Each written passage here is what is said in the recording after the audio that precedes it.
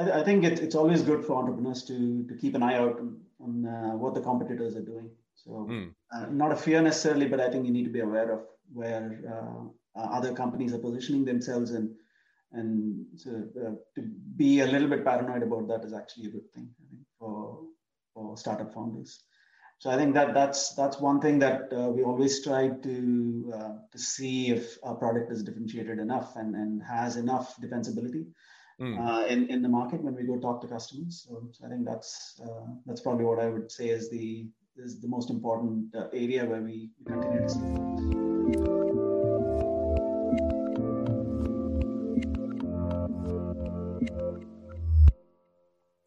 Hey everyone, this is Devin Miller here with another episode of the Inventive Journey. I'm your host, Devin Miller, the serial entrepreneur that's grown several startups into 7- and 8-figure businesses, as well as a CEO and founder of Miller IP Law, where we help startups and small businesses with their patents, trademarks, and other business-related things. And today we have another great guest, and it's one of our Where They At Now 6 months after we originally talked with them. And it's Karthik, and I always worry I'm going to say the name right. Karthik Rao. Yep. Sorry, it's as good as I could do. But if you remember, so Karthik, is it Karthik? Karthik. I'm just gonna have to stop saying your name so I don't slaughter it anymore. But was with Flick and was doing that and continues to do it, and kind of that's where we left off of building that business or that journey that led up to where he's at today. And now we're gonna hear a little bit kind of about the last 6 months and how you've had to adjust some equipment and do a bit of rebranding, and how you've done some bit of spin-offs, and how you've done it now an official launch and had that going, and kind of what all that journey's been, and kind of what the shutdown has been, and cut different customers and pivots and all those good things. So with that much as an introduction, welcome back onto the podcast. Yeah, thanks, Devin. It's good to talk again. It's nice to reconnect and see where we're at. It's like you said, it's been a few months since we last spoke, at least on this forum. So it's nice to be able to see where we're at. Absolutely. So now take us back in time to kind of last time we spoke, and just kind of for everybody that's either new to the podcast or getting reacquainted, so to speak, give us kind of where you left off about 6 months ago, where you're at, and then kind of tell us a little bit about how the last 6 months have gone for you. Yeah, I mean, just to give a little bit of background, I started a company called Flick a few years ago, and the idea was to work on a technology area called edge computing. So for those that probably are not that familiar, so we're all used to putting stuff in the cloud these days, right, in our personal lives. So, pictures, emails, etc. So we just upload everything to the cloud, and it just sort of magically works. Somehow it's magic. I don't know where it goes or how it works, but it works. So industries are no different. I mean, they started doing that 10 or so years back. They started putting all of their operational data in the cloud. So that's been going well for many years, but it has its sort of limitations. So edge computing essentially is taking a subset of that storage and processing power and putting that in a local sort of compute sensor in our case, but in sort of in our day-to-day lives. Just imagine if you had a mobile phone which had all those apps running, so you didn't have to actually connect to the internet to do everything that we typically do. So that's sort of the technology area where we were innovating. So the idea is you put a little bit of intelligence into each sensor. The sensor attaches itself to a piece of industrial equipment, and you don't really have to connect to the internet for it to work. So that's basically what we were working on. We've been selling that solution for a few years, but the pandemic really has been sort of a forcing function for many of us, I think. So we had to rethink how we do business, how we make it easy for companies to use our solutions. So it's been an interesting journey over the last 6 months. So now, and that was a perfect overview kind of where you were at and kind of where things left off. And now you kind of hinted at it, which is, last 6 months or since we last talked, you've now had COVID, you've had to pivot and adjust. So kind of what were the things that you kind of ran into that caused you to pivot? And then how did you react? Because that can always be a scary thing, right? Especially if you launch with one thing, it's going well. And then, where the limbo that a lot of companies have been in is, well, we had a good model, and once COVID opens back up or once things open back up, then we'll go back to it. And then it was kind of the goalpost kept moving of, well, it's going to be in 2 months or 6 months. And now it's a year and now it's 2 years. And so it kind of makes it hard. So how did you guys what was the difficulty you guys faced and how did you pivot or adjust to it?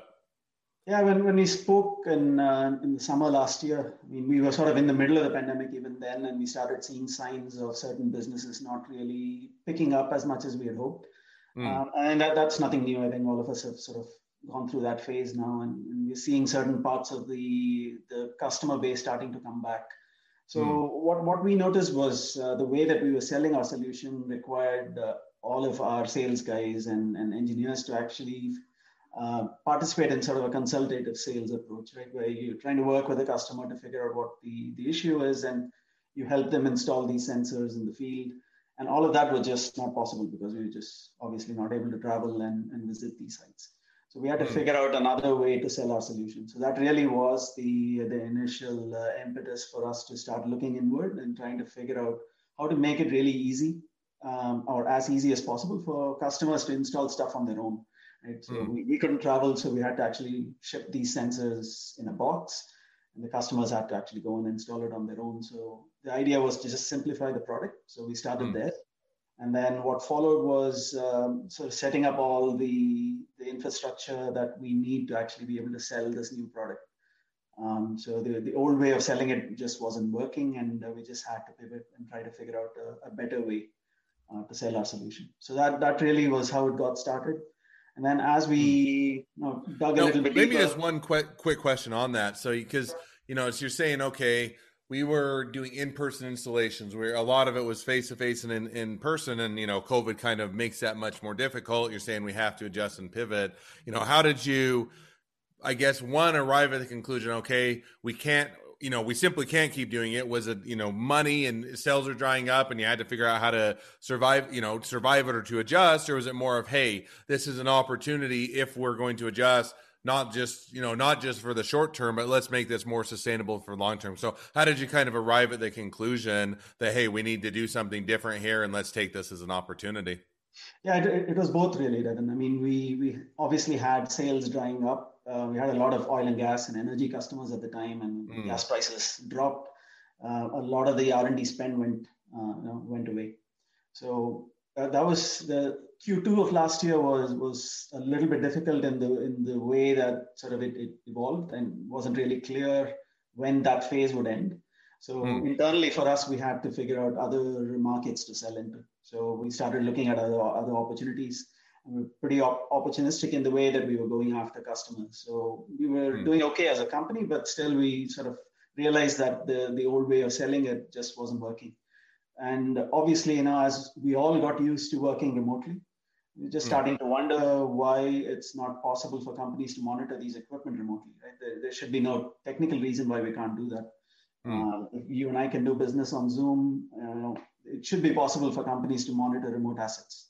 There's no reason to actually put somebody in a truck and send them once a month to go monitor a pipeline. So that really was the problem that we were trying to solve. So what we came up with was a really sleek, simple solution. Just to draw a parallel, I mean, it's like sort of attaching a fitness tracker to your wrist, right? It has to be that simple. So you just put a smart sensor. That's what it looks like. It's basically a tiny box that you attach to a piece of asset, and just simple as that. 20 seconds to install. And we want to make it really easy for companies to do that on their own. So now, how long did it take you to actually implement the changes, right? So you have this, hey, we've got to make this simple. We've got to make it, so that we're not having to have people on site or otherwise doing that. And so you kind of have that as an idea, and you kind of give us an idea of what a solution you arrived at. But how long did that take you to kind of roll out or implement or figure out how to make that pivot? Yeah, we had the basics of that solution already implemented in the past. So we knew exactly what to do. It was just a question of getting the engineering team to focus on that. So we had to create a prototype that we could go take to customers and try to validate that in the market. So that took about 2 or 3 months to come up with something that we could actually show customers. Then in August, we started promoting this to our internal contacts that we had with customers.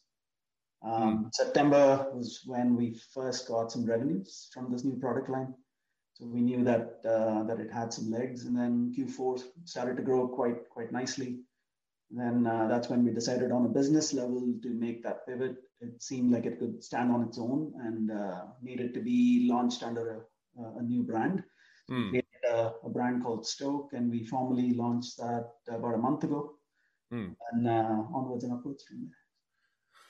So you're kind of running now almost two businesses or two product lines in parallel. It sounds like, not to put words in your mouth, but you still have the original model, or hey, we'll come out, we'll be a bit more invasive, or we'll do it for you, so to speak. And then we also have the more simplified model of hey, we'll give you virtual or digital training as to how to do it, make it a simple product, and allow you to do it yourself. So sounds kind of like based on the pivot, you're now kind of running those two different companies in parallel. No, most of the employees have already moved over to Stoke. So Stoke is really what's scaling right now, and obviously we had to make that decision, and it was a tough one to try and figure out where to focus. But luckily for us, I mean, Q4 and Q1 so far have been really good quarters. Sales seem to be going in the right direction. We're scaling nicely. So most of the attention now is with Stoke. So there's still some old customer relationships that we have with Flick. So we're sort of converting them to Stoke customers, and then we'll continue moving forward with Stoke. And I think you've now answered the question, because the next follow-up question is going to have is kind of now moving over to Stoke, adjusting the business model, pivoting. What if you could, going back in time, and not possible, but we'll play a game anyway. If you could take the model you have today, which was kind of at least necessitated or forced based on COVID, you made that adjustment versus the original model. If you had the option, would you go back to the original model? Do you like the new model better? Or kind of, if you could choose which path, if COVID had never come along and you had the options to go either way, which way would you go? No, I think what we ended up with at Stoke is probably the right thing to do. I think we eventually would have worked on that particular arc and tried to make the product as simple as possible. Right? But as I was saying earlier, it's sort of a forcing function. You had to make decisions quickly. And so sort of the pandemic really forced us to look inward and try to decide what was the best course of action for us. So I think in the end, I mean, regardless of the circumstances, I think we ended up with the right result. And the sales over the last few months have really proved that it was the right move on our part to do that. And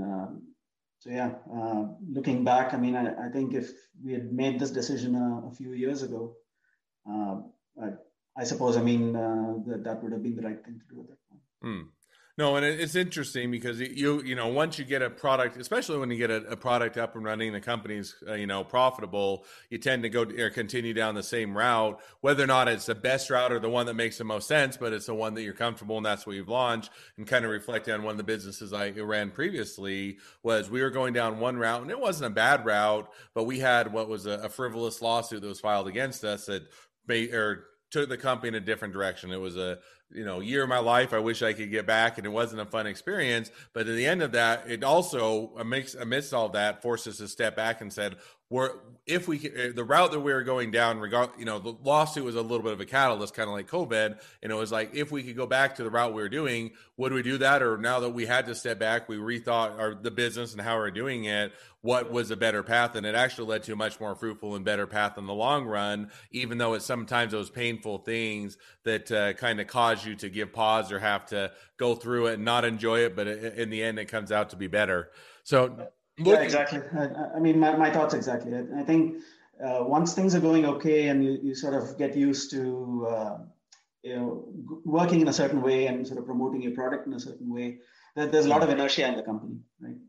Everyone's used to doing things in a way that they're used to, and it's just really difficult to sort of change tack and it's a difficult decision, no doubt. So we had plenty of internal debate on what to do, and so, as I said, finally I think we ended up where we should have been a couple of years ago. No, it makes complete sense. So now as we, looking for the next kind of 6 to 12 months, kind of with the pivots going on, with having to adjust to things, where do you see that going, kind of that 6 to 12 months out? Yeah, the plan is to continue scaling our business now. So we need to build the team around the core team that we already have in place. So we've got a solid team now of engineers and people doing sales and in management. So we've got a good core group. So the plan is to raise a little bit of funding, add some more R&D in sales and business development, and try to scale the business. So that's the plan for the rest of the year. And hopefully, I mean, with the vaccine rollout and the worst is sort of behind us, and things will get better. And as things get back to normal, we hope to scale the business along with that. All right. No, I think that's now with both with things behind you and also with an updated or differentiated business model. I think it sounds like a great path forward. So. Well, as we wrap up, and I always, normally on a normal podcast, I have my last two questions. I always switch that up a bit for the where are you at now kind of episode. So the question I'll ask you is, kind of now that you've gone along your journey, both the original journey in the last 6 months and dealing with COVID and everything else, as an entrepreneur, what's your one biggest fear and how do you overcome it? I think it's always good for entrepreneurs to keep an eye out on what the competitors are doing. So not a fear necessarily, but I think you need to be aware of where other companies are positioning themselves, and to be a little bit paranoid about that is actually a good thing, I think, for startup founders. So I think that's one thing that we always try to see if our product is differentiated enough and has enough defensibility in the market when we go talk to customers. So I think that's probably what I would say is the most important area where we continue to stay focused. No, and I think that is a good point. And one of the things, love them, hate them, or indifferent to him. Mark Cuban, he always talks about you should be waking up each day or thinking about how your competitor is going to kick your butt, or he says it's some variation of that. But, you should always be worried about what your competitor is doing, but not just fear in the sense that it stops you or you can't move forward, but more of now gives you motivation for, hey, we need to stay ahead of the competition. We need to always be anticipating them and making sure that we're doing things better than them and cheaper or faster or whatever the competitive edge, but to always anticipating what they're doing. So I think that that's a good, fear, quote unquote, to learn from, and also how to react to it. So, well, once again, as we're wrapping up, if people want to find out more about your business, about, Stoke, or previously about Flick, what you guys are doing, they want to be a customer, a client, they want to be an investor, they want to be an employee, they want to be your next best friend, any or all of the above, what's the best way to reach out and find out more? Yeah, just check out our website. I think that's probably a good place to start. So it's stoke.global, and it tells you a little bit about what we do, how to order some of our equipment, and certainly how to get in touch with us. So, all right. Well, I definitely. Go ahead. No, I was just finishing up saying, I'd recommend sort of people start there, and you can reach me on LinkedIn as well. I'm fairly active there. So I look forward to hearing from whoever is interested in finding out more about Stoke.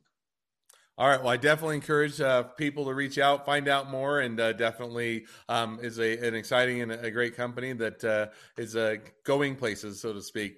Well, with that, we'll wrap up the podcast. Thank you again for being on. Now, for all of you that are listeners, if you have your own journey to tell, whether it's 6 months your 6-month journey or your original journey, feel free to go to inventiveguest.com and apply to be on the podcast. We'd love to share your journey.